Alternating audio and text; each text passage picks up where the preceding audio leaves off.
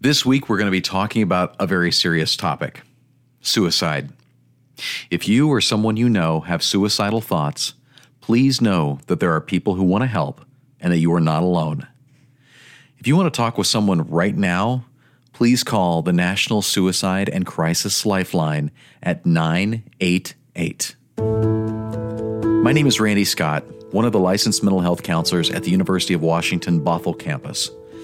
I'm joined this episode by one of my colleagues, Teresa Hoffman, another one of the mental health counselors here at UW Bothell. All right, so let's acknowledge, first of all, as we get started here, that this is going to be a difficult conversation. Mm-hmm. It's a difficult conversation not only to listen to, but also to have, right? I mean, even for people who are trained counselors, talking about suicide can be a hard topic. Absolutely. So, with that said, I guess the first thing I would say is if you are listening to this, pause, take breaks, take care of yourself, right? If this becomes too difficult, you don't have to listen to it all in one big gulp, okay? Let's get into it. Suicide. We know the rates are high. We know the rates are high for college students and also for other special populations like veterans. What do you think is probably the biggest misconception, let's start there, about the misconceptions around suicide and suicide prevention? I think there's a lot out there. The one that comes to my mind is the idea, if I talk about it, I'll put that idea in their head. And that is, the data shows that is not the case at all. And frankly, if somebody's already thinking about it, if it's the elephant in the room, most people are actually really glad that you said something about it and acknowledged it. I think that's probably, and I hear this a lot from students who are wanting to reach out to their peers. That's one of their biggest concerns is if they bring it up, it's like, oh, what if they never thought about suicide? I can guarantee they probably have at some point. Mm-hmm. And I think that's the other thing is let's normalize that, right? Because when we talk about suicide, often in our work, we call it suicidal ideation, mm-hmm. right? It's how much are you thinking about it, right? And when we do that, we talk about passive, which is I just don't want to wake up tomorrow, mm-hmm. and active. I have a plan. I have a way to do this. This is how I would do it. Here's what I want to have happen. Yes. Right?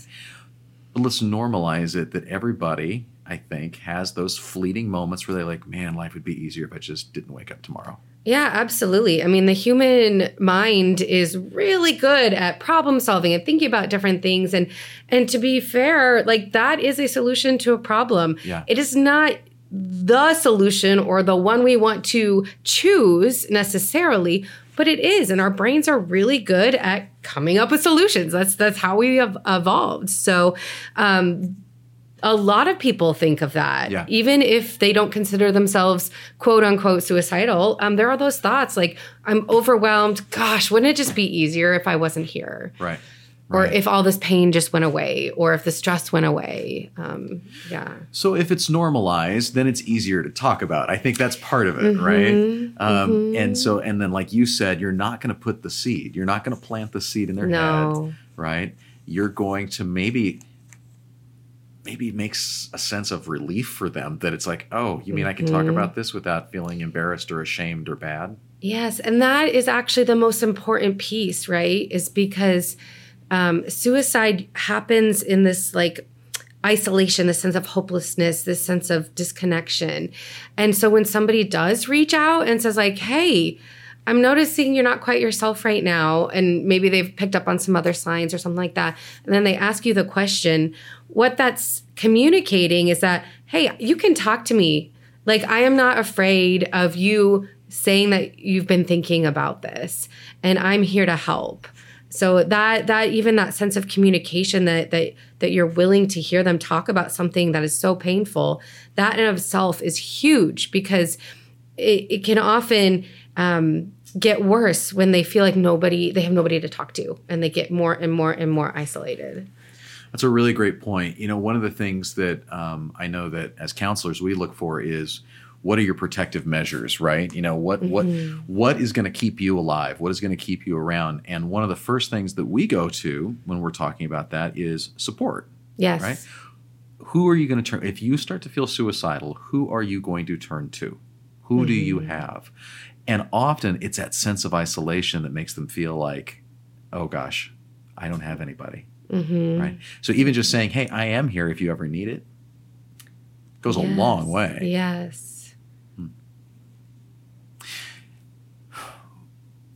Let's talk a little bit about prevention because, well, actually, let's talk a lot about prevention. Because I think that once you get past this initial scariness of the topic, then you're stuck with, now what do I do? Am I supposed to call the cops? Am I supposed to call, a psychiatrist? What am I supposed to do right now? Yes. Right? What do you think? Yeah. And I think that this is really important to talk about because a lot of times we don't have this conversation or start the conversation because we don't know what to do next. Like we're afraid we'll get the answer, yes, I'm thinking about ending my life. And then we don't know what to do with that. And so because we don't know what to do with that, we don't ask that question. And then we just keep this process of isolation and that kind of thing.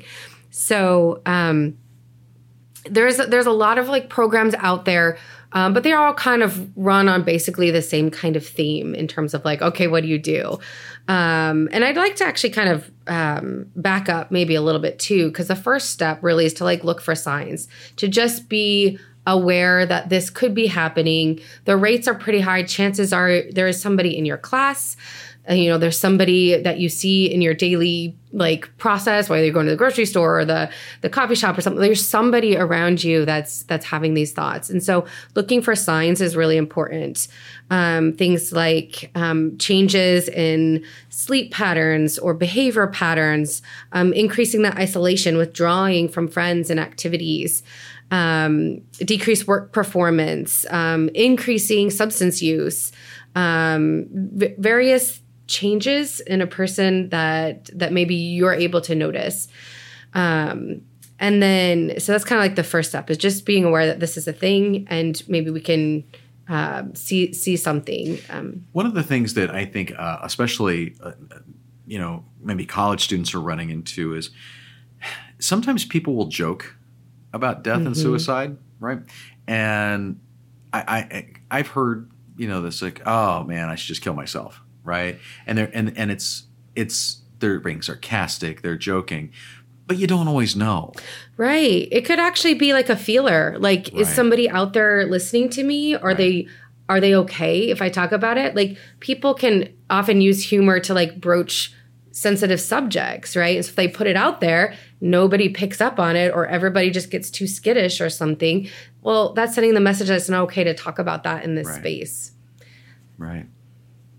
So those signs that you're looking for, one of the things that came up for me when you were listing those is a lot of those signs can also be signs of depression, right? And not everybody who's depressed is suicidal. Correct. Right? Now, again, going back to the very beginning of this conversation, you're not going to plant the seed if they've already thought about it. So even if they're depressed but not suicidal, it's still okay to ask. Absolutely. And if they're not, they'll be like, no, that's not me. And you're no worse off. But if they are, having that conversation, asking that question can save a life. So you start to notice some of these signs. You're starting to be concerned. Now what? Empathizing and listening, just kind of opening up that conversation. Things like, I can see something's going on with you. Do you want to talk about it? Oftentimes, we rush in to fill that gap when we're uncomfortable about having this conversation. So taking that deep breath and just letting the other person talk, right? They have something going on with them. They need some place to hold it for even a moment so that's not so overwhelming anymore. And so, summarizing what they hear or what you've heard. So I hear that you're feeling hopeless, or it sounds like you're feeling alone. And that sounds really overwhelming. I'm really glad you're talking to me about this. Of course, offering compassion in any way, and not offering advice in this moment. Advice isn't going to help, and they're just not. That's just not a place that we really want to go. It's just listening to their story and where they're at, and being with them, breathing with them, just being present without rushing in to fix things. You know, when you mentioned this, you were talking about listening with empathy also. And, you know, when I hear that, it's trying to put aside the judgment, right? Because I think, you know, we all have either experiences or opinions about suicide. Yes. Right? Whether it's based upon family experience, our religious beliefs, whatever it is, right? But there can be a lot of judgment around those thoughts. Like, oh, you're feeling suicidal. That means you're nuts, you're crazy, you're bad, right? No, set those judgments aside. If you have those, set them aside and just be present. Yeah. Even for just a moment, right? Because as soon as those judgments come up, you're shutting down the conversation. Right. And that person gets the message, you're not a safe person to talk to. Right. There might not be anyone else in their life. Right. And so can you spare a moment to put aside any judgments and just be with this person? So you're listening, right? And that can be, like you said, it's such an incredibly powerful thing to do, but it also can feel like we're not doing anything. Yes. Like, yes, it can. Right. All I'm doing is listening. Am I doing enough? But listening is an action word. It literally is a verb, something that we are doing.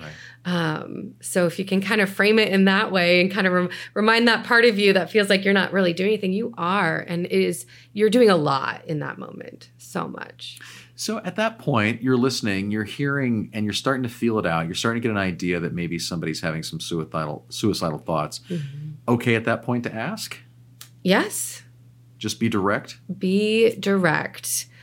Because if you try to like kind of dance around it, but not really ask about it, you're still kind of sending that message that you're uncomfortable with talking about this. Right. And that person could very likely withdraw. So just be really direct. Like we said many times, it's not going to plant that idea in their head. And asking calmly in a straightforward way adds clarity. Because then you don't leave the conversation feeling like, well, are they or aren't they? You know, like just asking the question direct, you get a clear answer, and you're not going to put them in a place where they haven't already been, right? Kind of thing. You know, I'm curious what your thoughts are on this, because I think what I sometimes will hear from students when they are worried about somebody is they will ask, "Have you thought about hurting yourself?" Which is a different question. Okay, tell me about that. Very different question. A lot of times what comes in with that, when you think of hurting, that's kind of a way to lead into the question about killing yourself. Yeah. But there's a lot of other things there too. For instance, people use other coping strategies that involve hurting their bodies physically. Right. So cutting themselves to release some kind of tension in their bodies or burning. And the point is, just like not everybody who's depressed is suicidal, not everybody who self-harms as a coping strategies is intending to end their life. Yes, self-harming can lead to end of life if it goes too far. But oftentimes it's a very different strategy for a very different type of release. And so if you're too vague with, are you planning on hurting yourself? You're not really actually getting to the question and the clarity that you're looking for. So asking instead, are you thinking about ending your life? Are you thinking about killing yourself? Those are questions that are more direct, and they get more to the heart of the point. Okay. And if you feel like it's a little bit of a stretch or it feels too harsh or something, like feel free to kind of like pad your question a little bit. Like something like, you know, sometimes when people are feeling depressed or losing interest in activities or feeling really overwhelmed in the moment, they have thoughts of ending their life. Is that something you've experienced? So kind of also normalizing it. Yes. Opening up the conversation, letting them know, like, you're not an anomaly. You're not crazy. You're not stupid. Like, this is part of the human experience to have these thoughts. And I just want to check in with you. Is that happening for you? Yeah. So, okay. Now we've assessed the situation. We're like, okay, I see a concern here. The person has expressed the fact that they have thought about actively killing themselves. Now what? Yes, exactly. Now what? So we get back to that point. The next step is to remove dangers. If the person has a specific plan, so after you ask if they are thinking about ending their life, you're going to ask, do you have a plan for doing that? And if they say no, that's an opportunity to, kind of see if they're interested in getting help in other ways, because it's not imminent, or there's not something concrete formed in their mind.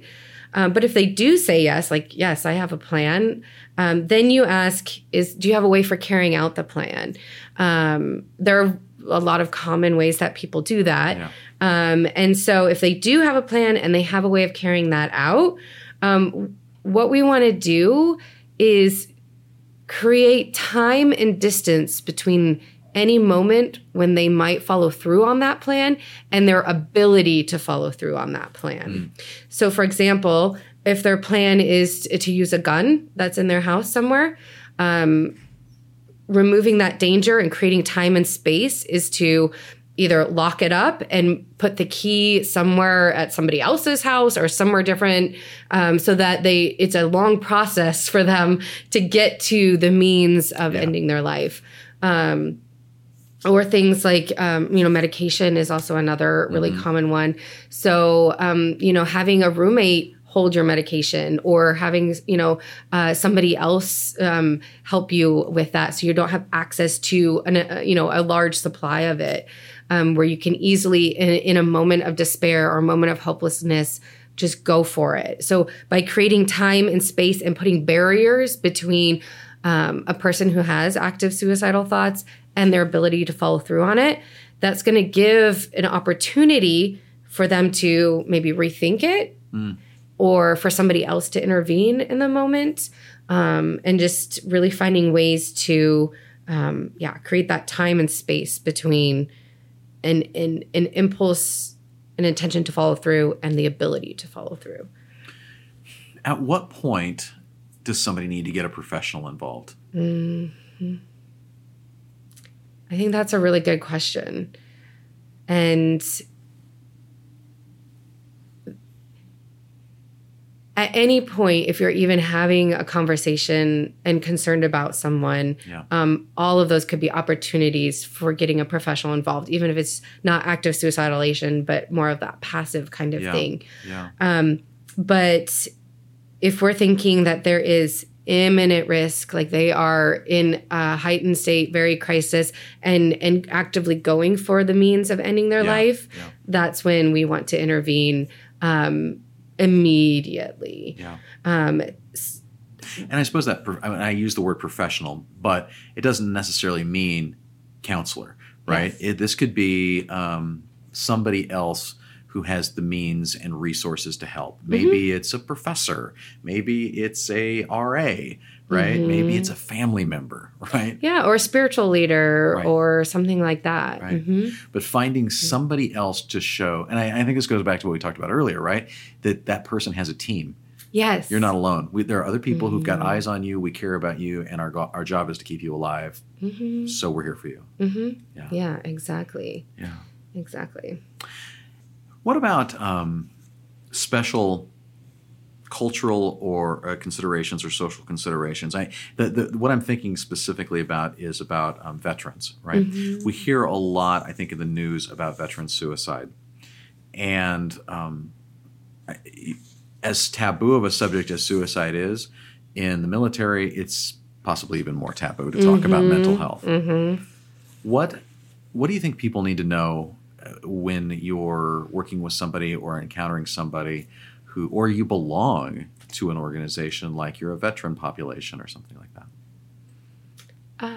I think the most important thing to know is you are not alone. There are so many people working to help people and to reduce the stigma and the taboo around it. Many people know that this is all too prevalent in some communities. And so, Yeah, I think the main thing to know is that you're not alone. There are people out there to help you. And I'm sure we'll be putting a lot of resources here. Lots of links in this week. There's going to be so many. And some of them are going to be like the general, the 988 that hopefully everybody has heard of. But if you haven't, the 988 Suicide and Crisis Lifeline is really important. But there are specific lines for people in specific populations who have people on the other end who really understand that. There, for veterans, for LGBTQ, for people of color, like there's many, many resources. And we really want to make sure that you are seen and heard in all of the ways and in all the components that make up you. What else haven't we covered that we think is important to address in this topic? Because we could probably talk about this for days because it's so important. Mm-hmm. Yeah, I think one other thing to mention is that if you are observing or with somebody who is experiencing suicidal thoughts, or even active or passive, you yourself don't have to do it alone, and make sure that you feel safe as well. So if you are in a situation where you don't feel safe, call for help, right? Yeah. Even putting in some of these numbers, just putting them into your phone when you're done listening to this, like just be prepared so you have the things so that when you need it, you have it. Right. Even practicing the conversation in the mirror, asking directly. So you've practiced using words that feel authentic to you. But the thing is be present. Don't stay silent about this. Yeah. And take care of yourself. Because you, too, are also very important. Thank you for spending time talking about such an important topic. Yeah, my pleasure. Thank you to Teresa Hoffman, one of the other counselors here at UW Bothell, for joining me this week. Now, like I said at the beginning of this episode, you are not alone. There are a bunch of resources available to you in the description of this week's episode, including the counselors here on campus that you can meet with. I want to personally remind you that you do matter. You are important. And the world is a hell of a lot better place with you in it. The pain you're experiencing, it's going to pass. And there is hope. You got this. The Crow's Nest podcast represents the opinions of the host and the guests on the show. The content and views do not necessarily represent the views of the University of Washington. The content on this podcast is for educational purposes only and does not constitute advice or services. Because every person is unique, make sure you consult with a professional about your specific questions and individual healthcare needs. If you need immediate mental health support, call 988. Visit 988lifeline.org or access care anytime using the My SSP app.